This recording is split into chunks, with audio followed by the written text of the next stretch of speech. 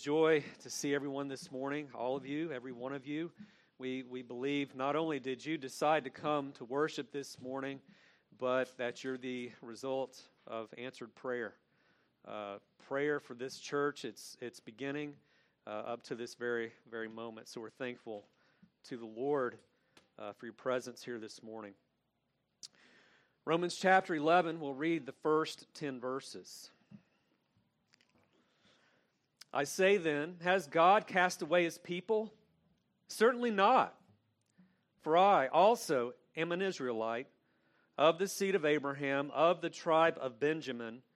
God has not cast away his people whom he foreknew.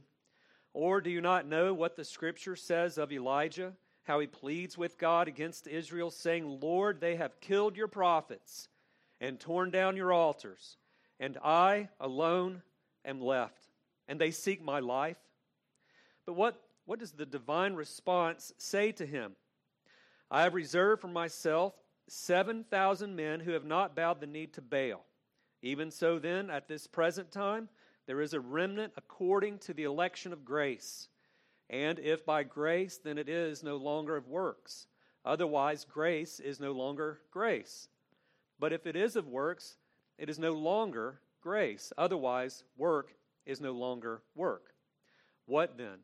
Israel has not obtained what it seeks, but the elect have obtained it, and the rest were blinded, just as it is written. God has given them a spirit of stupor, eyes that they should not see, and ears that they should not hear, to this very day. And David says, let their table become a snare and a trap, a stumbling block and a recompense to them. Let their eyes be darkened so that they do not see, and bow down their back always. And so the reading of God's word. Let us pray together. Our Heavenly Father, we pray that you bless the reading and preaching of your word, that Christ himself, by your Spirit, would speak to us, the Good Shepherd, who calls his sheep and speaks to them.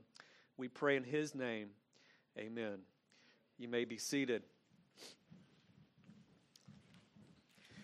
Biblical eschatology is concerned with the Bible's teaching of the end times, the last days or last things.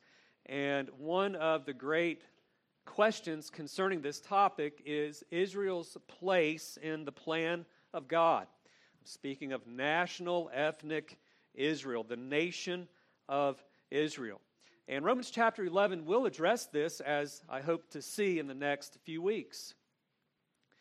We are in the middle of Paul's discourse concerning this topic. Where is Israel in God's plan? And you'll know that Israel as a whole rejected the Lord Jesus Christ, Israel's Messiah. And so he began to answer a question that naturally would be raised. And that question is in chapter 9, verse 6, where he says, but is it not that the word of God has taken, or he says rather, it is not that the word of God has taken no effect, for they are not all Israel who are of Israel. And so the apostle, knowing that he had many readers, many listeners in his audience who knew the Scriptures, knew the teaching of the Old Testament, they knew passages such as this, Jeremiah 24 and verse 7. Where God says, I will give them a heart to know me, that I am the Lord. They will be my people, and I will be their God. For they will return to me with all their heart. In Psalm 94, in verse 14, it says this, for the Lord will not cast off his people, nor will he forsake his inheritance. And so Paul deals with this very important question, because the implication, I think, might be something like this. If his listeners were wondering, well, has God cast away Israel? Has God's word fallen to the ground and failed? Has God changed his mind? That's the issue. The question might follow from that. Well, if God has rejected Israel after making all of these promises to her, how do we know that God will not reject us who have obeyed the gospel of Jesus Christ? And so that's the issue. And so in Romans 9 through 11, these chapters in Paul's letter, he deals with this very issue as to why it is true that God's word has not failed, that God himself has not changed. We've already seen three answers to this question as we've looked at chapters 9 and 10. We see that God's promise to Israel has not changed, first of all, because the promises were not made to every citizen of national Israel. Remember in chapter 9 again, in verse 6, he says, "For they are not all Israel who are of Israel." And he points out that the promises were ultimately made to the elect. God is operating on the principle of election.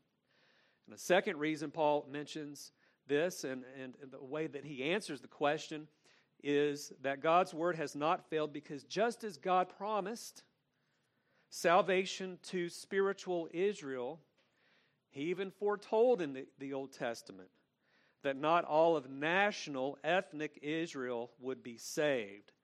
Moreover, he also promised the inclusion of the Gentile nations into the true Israel.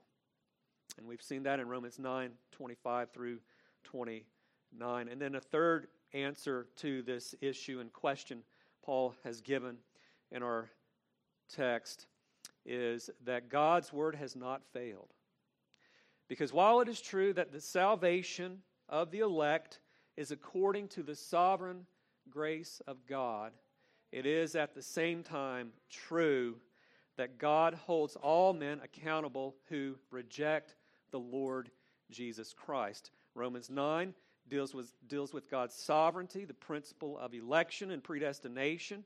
And chapter 10 talks about Israel's responsibility, that they are accountable to God because they have rejected Jesus Christ. One does not negate the truth of the other, or the fact of the other.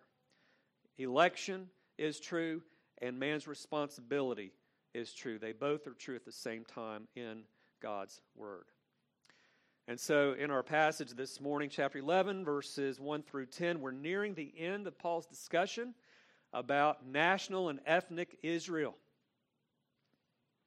And so in our passage for the morning, we'll see two more reasons as to why God's word has not failed. Actually, we might see four. We'll see when I'm done how many there are. But we'll see more reasons as to why this is the case, that God's word has not failed. It has not fallen to the ground.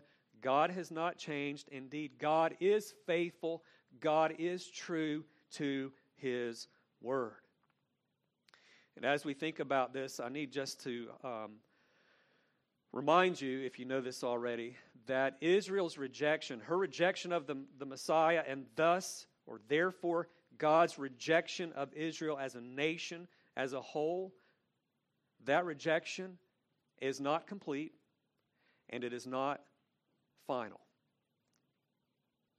In other words, there were some in Israel who did turn to Christ, as we'll see, and God's rejection of the nation is temporary. It's not final forever. And we'll see that as we move through chapter 11. And so then this morning, what are those reasons? In addition to the ones we've already seen, what are the reasons as to why it is true that God and his word have not failed or changed? Well, in our passage, first of all, Paul gives us his own personal reason. We have Paul's personal reason. And just to give clarity here, to be upfront, transparent, I came across these points, this division, this outline, in a commentary, and I couldn't come up with one better, so I'm using it. Okay, just so you know. But anyway, we have Paul's personal reason. That's there in verse 1. He says, "I say then, has God cast away his people? Certainly not." And Paul is very emphatic. He's emphatic. Certainly not. May it never be. The old translations say, God forbid. And then in the Greek he says, "For I myself am also an Israelite." And so he points to the nation to which he belonged, Israel. That's the question. Has God cast off Israel? He says, no, I myself am an Israelite. And that was the covenant name of God's people. They were called the Jews, they were called the Hebrews, the Israelites. Well, the Israelite name, the name Israel, was God's covenant name for that nation. And so Paul is using that to show, well, God is true to his covenant, his promises. And therefore, we see that God has not broken his covenant or the promises of it. Then he says, I'm of the seed of Abraham. Now, this is interesting because externally speaking, these were the seed, the physical great-great-great-grandchildren of Abraham. And so he was a Jew and an Israelite indeed. As we've seen in Romans 4, the true children of Israel, or Abraham, the true children of Abraham are those who believe in the Lord Jesus Christ. We've seen that. Galatians 3 teaches that. John 8 teaches that. And Romans 4 demonstrates that clearly. He also says he's of the tribe of Benjamin. And if you know the Old Testament, if you go back and read it, you'll find that Benjamin was one of the 12 tribes of Israel. Some have pointed out that the tribe of Benjamin was the most faithful in Israel's Old Testament history, and that they remained closer to God than the other 11 tribes. And so they preserved then a larger measure of righteousness. And in Philippians 3, Paul gives his credentials. He says, if anyone could boast about obedience to the law, about being a member of the Old Testament covenant, and therefore approach God based on works righteousness, which would be heresy, by the way. But he says, even if that was the case, Philippians 3, he said, I the more have confidence in the flesh, circumcised the 8th day, of the stock of Israel, of the tribe of Benjamin. Paul was an ethnic Jew, and he was saved dramatically, wasn't he, on the road to Damascus. He came to repentance and faith in the Lord Jesus Christ. And so as we look at Paul's answer here to the question, has God cast away his people? The answer is certainly not. And first of all, he points out his own personal experience. He is an Israelite. He's of the nation of Israel. God had mercy on the Apostle Paul. God saved the Apostle Paul through the Lord Jesus Christ. And so Paul then, as an ethnic, national Israelite, he himself came under the care of the Good Shepherd promised in the Old Testament. That Good Shepherd, David, the servant of God, the Lord Jesus Christ himself. In Galatians 1, Paul put it this way. In Galatians, in his letter to the Galatians there, they had heard about the Apostle Paul. They had heard about Saul, who was converted. And he says this, and I was unknown by face to the churches of Judea, which were in Christ, but they were hearing only, he who formerly persecuted us now preaches the faith which he once tried to destroy. And, he says, they glorified God in me. And so as we look at what Paul says here, I was these things. I was an Israelite of the seed of Abraham, the tribe of Benjamin. When we consider the fact that the gospel came to him, that he persecuted the church, and as in Acts 9, Jesus tells him himself, you are persecuting me, Paul. If there's hope for the chief of sinners, then there's hope for you and me. We ought to say, praise God to that. That, what were the Christians thinking about Saul? What were they praying about Saul when he was trying to arrest and round up all of these rebellious Christians? And he wanted them dead. Lord, look on his threats. Lord, maybe you ought to take him out. And what does God do? He saves him. And so there's hope for even those who persecute the church of Jesus Christ and would persecute Christ himself. And there's hope for us this morning. And so then, the words of Psalm 94:14 remain true. The Lord has not cast off his people, his inheritance. There's a second reason in our text as to why God's word has not failed and God has not cast away his people. And that is Paul's theological reason. We could say Paul's theological reason. That's there in verse 2. God has not cast away his people whom he foreknew. Now, I've got to tell you, these three chapters are very difficult. Romans 9, 10, 10 and 11. They're very difficult because Paul uses one word one way and he uses that same word another way a little later.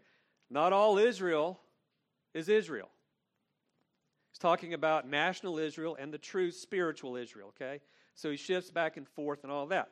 So the reason I say that is because there is a question about verse 2 and that phrase, his people. If you look back at verse 1, it says, there has God cast away his people. So Paul is talking about his people. The question is, who are his people?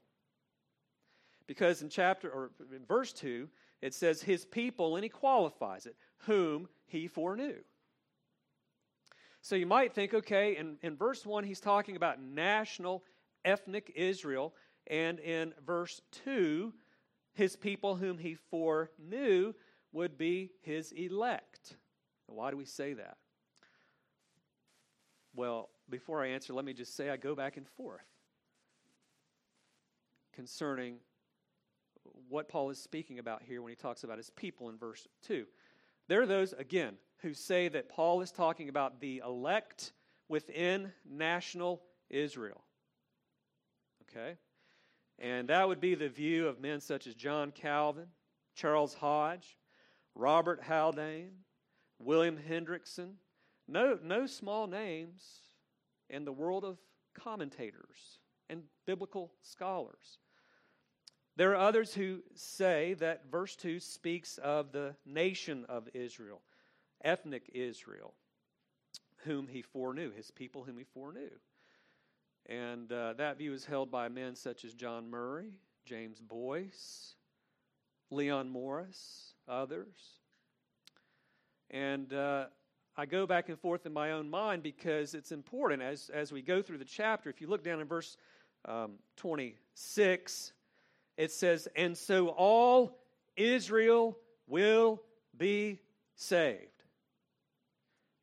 Well, what does Paul mean there? Well, hopefully we'll find out. Does he mean that all of the nation of Israel at one point in time will be saved? Or is he saying all of God's elect will be saved? Or is he saying both, I guess? So we'll look at that later in the weeks to come, I hope. And so which one is it? What does he talk about here in verse 2? Well, the first view, as I've mentioned, is he is speaking about the elect within Israel. So there's the nation of Israel, even in his own day, and within that nation, those physical descendants, the great-great-great-grandchildren of Abraham, there is another Israel, the spiritual and true Israel. And how do we get that? Well, if you look, it says those whom he foreknew. Prognosko, to know before. It's the same word used back in chapter 8 and verse 29, which obviously talks about election and predestination. Verse 29 of chapter 8 says, for whom he foreknew. And we understand that to mean to know beforehand, for God to set his love on his chosen before, as we say, the foundation of the world, as we say in eternity past. So there's that. Those are the ones he foreknew, his elect. And so maybe Paul here is saying, well, God has not cast away his people whom he foreknew, those whom he chose before the foundation of the world.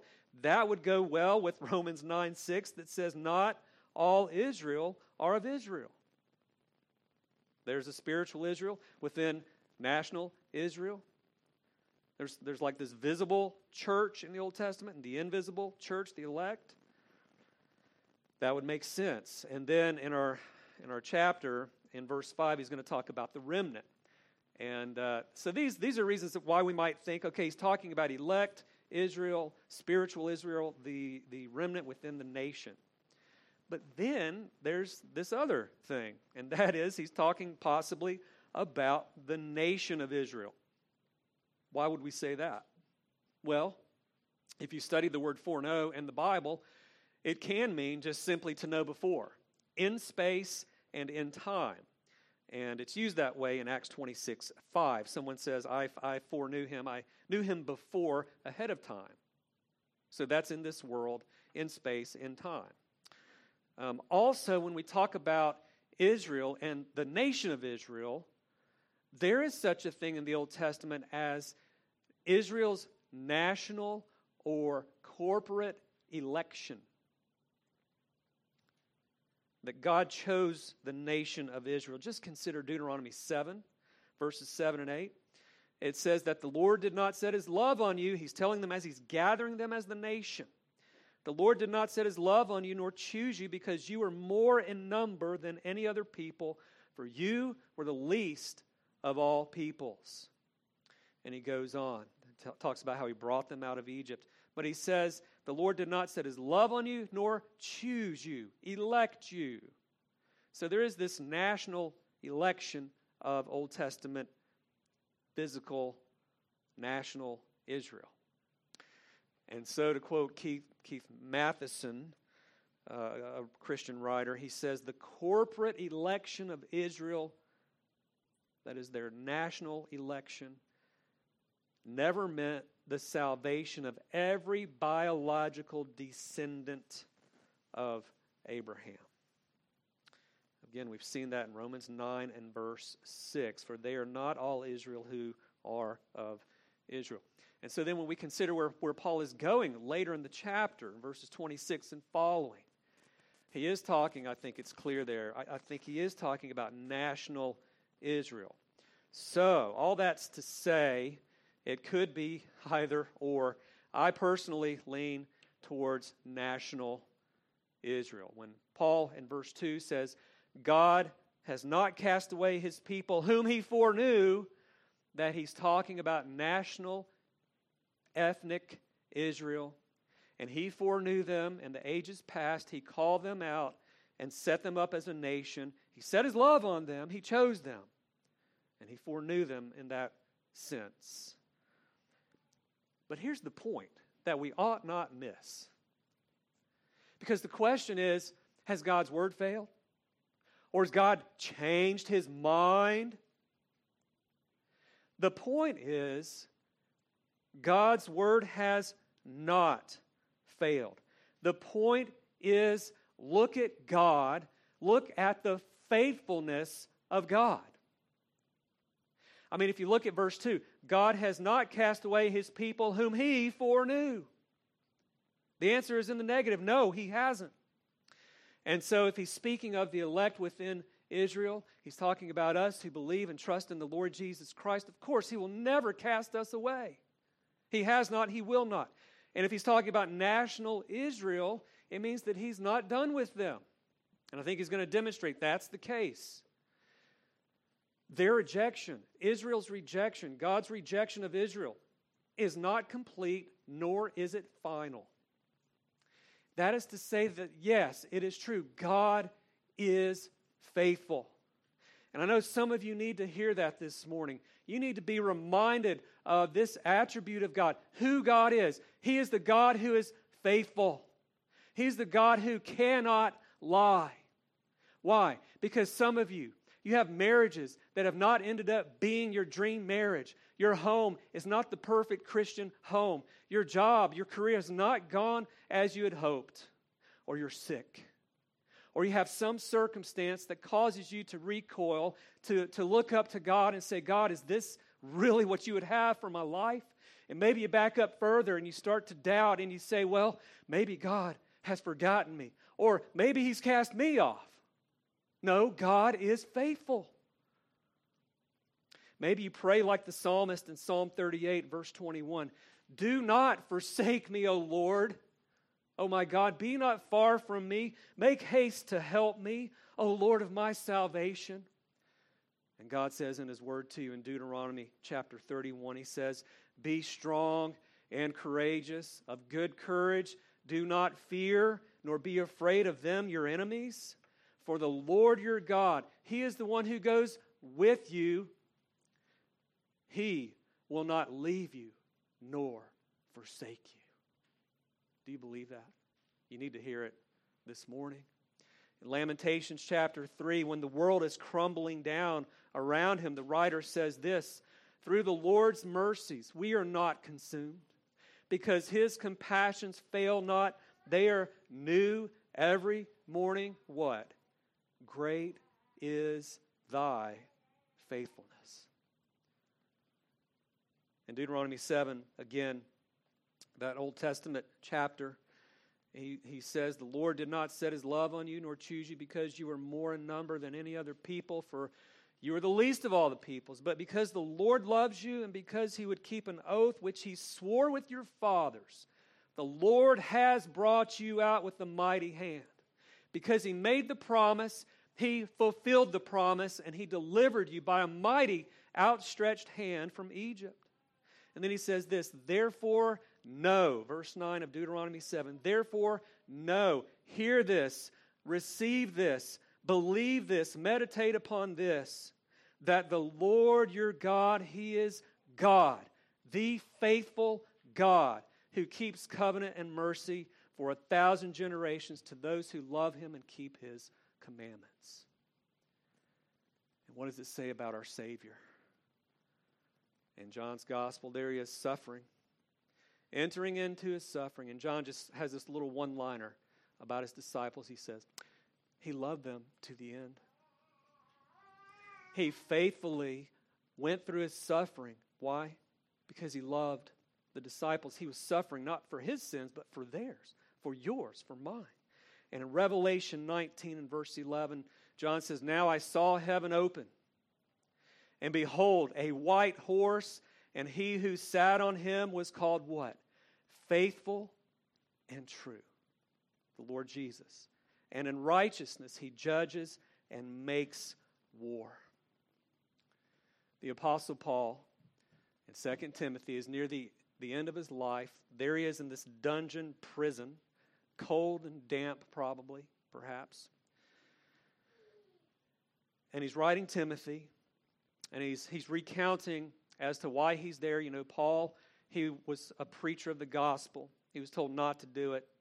And so he found himself on trial by the Jews and the Romans. He appealed unto Caesar, so he went to Rome. Things didn't work out so well for him. He ends up in prison. Guess what happens? As history tells us, he was beheaded.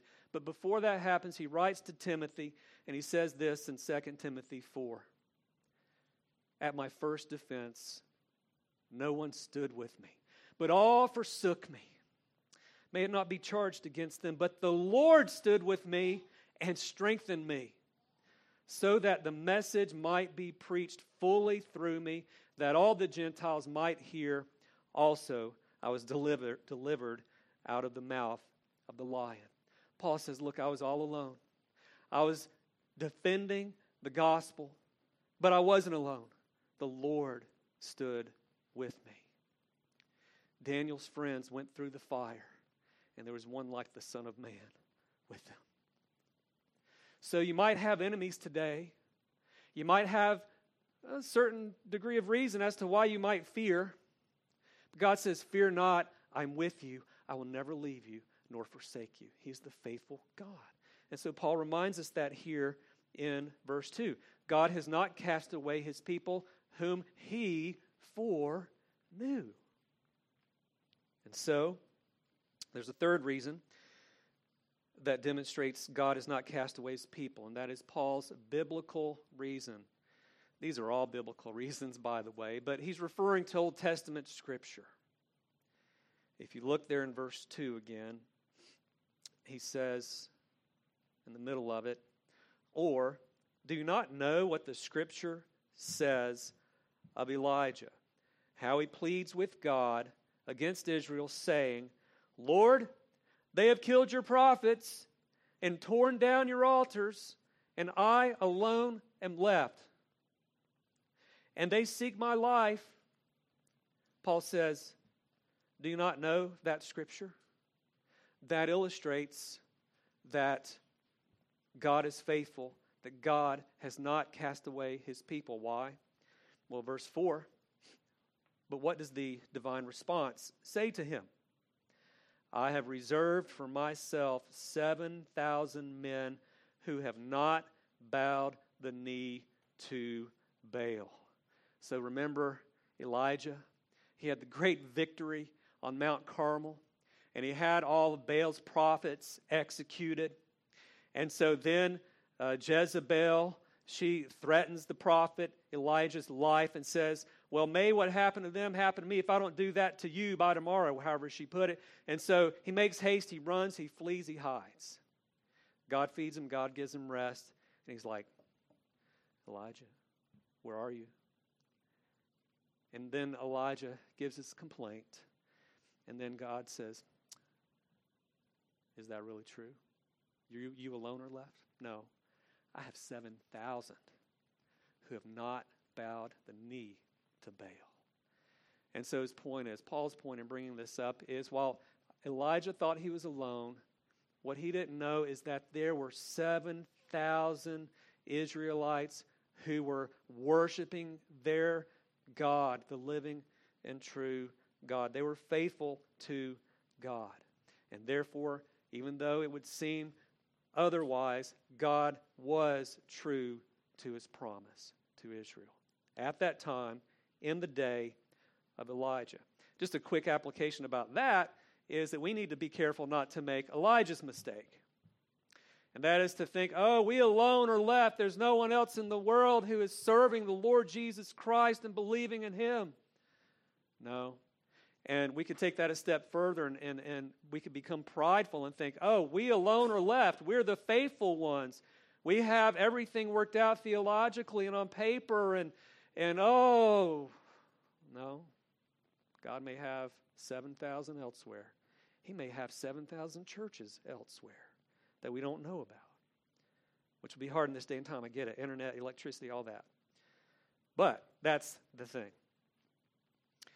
A fourth reason here is Paul's contemporary reason, verses 5 and 6. Look at what he says. He's continuing that discussion about Elijah in the Old Testament. Verse 5, even so then at this present time there is a remnant according to the election of grace. And so he says, even so likewise at this present time there is a remnant. There is that which remains, that which is left over. And that remnant is the spiritual Israel within national Israel. Paul has said that in Romans 9:6. In Romans 9:27, it says, Isaiah also cries out concerning Israel, though the number of the children of Israel be as the sand of the sea, the remnant will be saved. In Acts 21, in verse 20, James comes to Paul. And James says to Paul, there are myriads of believing Jews. There are many, to put it mildly. And so then Paul continues and he says there in verse 6, if by grace, then it is no longer of works, otherwise grace is no longer grace. And some try to connect this to the context. I personally think that Paul, who, as one has said, never got over Jesus, who never got over God's grace in his life, he takes this opportunity. He's writing that there's a remnant according to the election of grace. Our election by God is not because he looked forward through the millennia and saw that you and I would choose Jesus, so he chose us. No, it's according to his sovereign grace. We don't deserve it. We were dead in our sins and trespasses. We were rebels against him. And he says, I love you. Why? We don't know. I am going to save you through Jesus Christ. And Paul just continues. By the way, it's of grace. And if it's of grace, it's not works. These are mutually exclusive. They are not the same. They can't be. And so Paul reminds us that there is no mixture of grace and works in the Christian gospel. Some churches have proclaimed that, either directly or implicitly. Roman Catholicism, they don't deny grace. You need the grace of God, but do these 7 things. Or take communion, go to confession, do this, do that, and you will get grace. No, Like Machen said, the gospel begins with the triumphant indicative of what God has done. There's this declaration, God sent His Son. He accomplished your salvation. What do? Please save me. You ask God for it. Turn from your sin. Have faith in Christ. So it's not of works, lest any man should boast, Ephesians 2:8-10. And so there's that reason as well.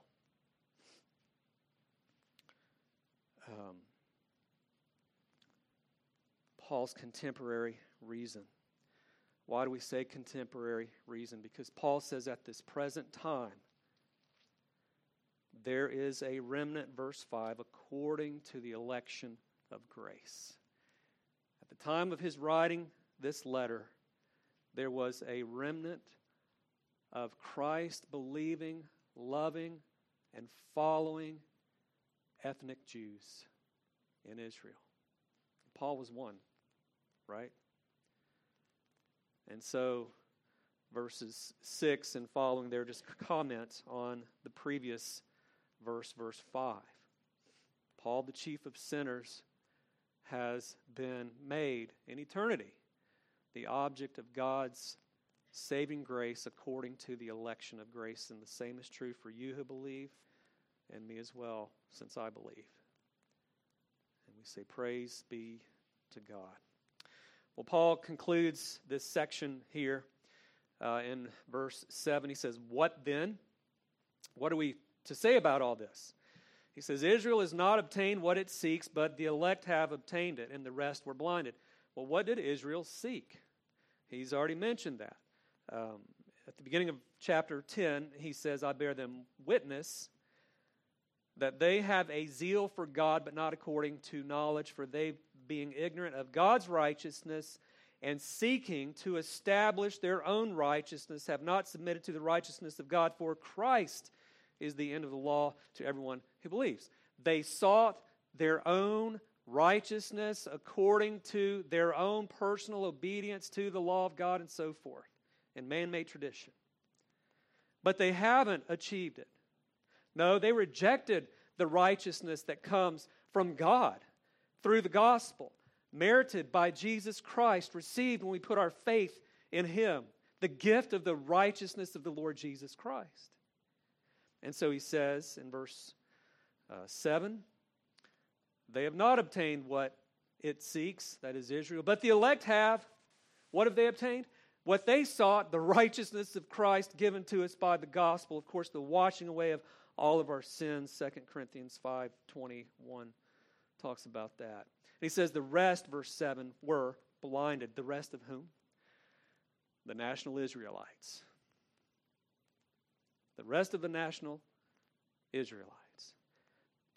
Verse 8, just as it is written. So he goes to the Old Testament, the authority of Scripture, even though he's an apostle, and points out that this was spoken of in the Old Testament.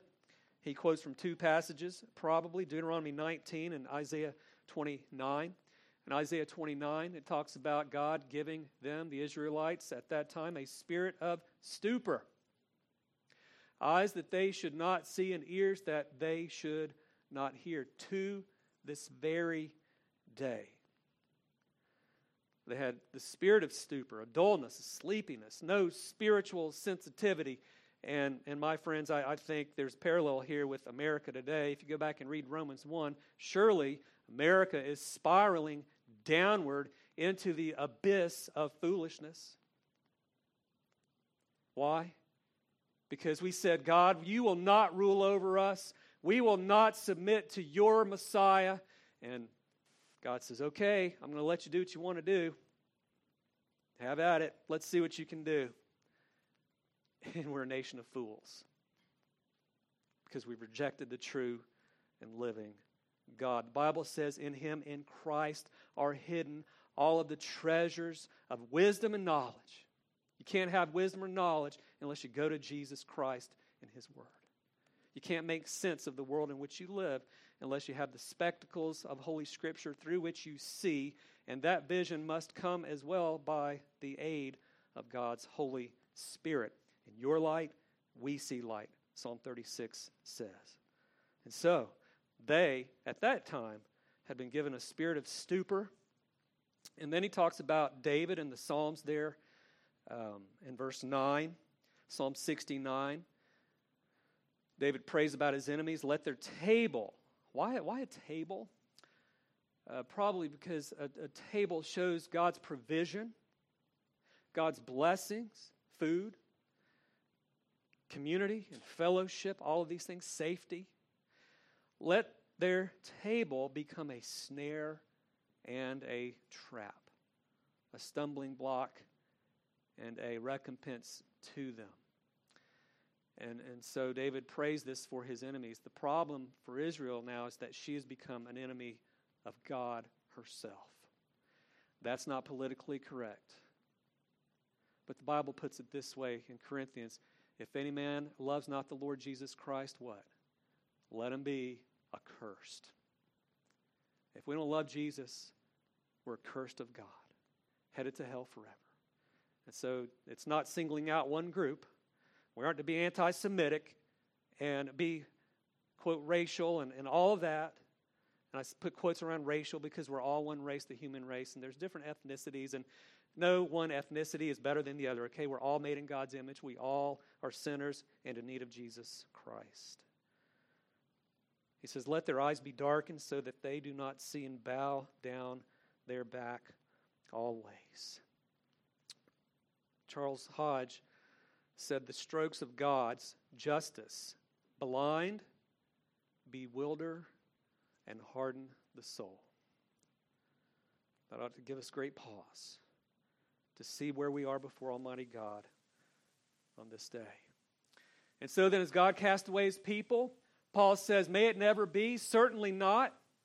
God is faithful, God is dependable, and his word is believable and should be believed. Look at Paul himself, a converted Israelite to Jesus Christ.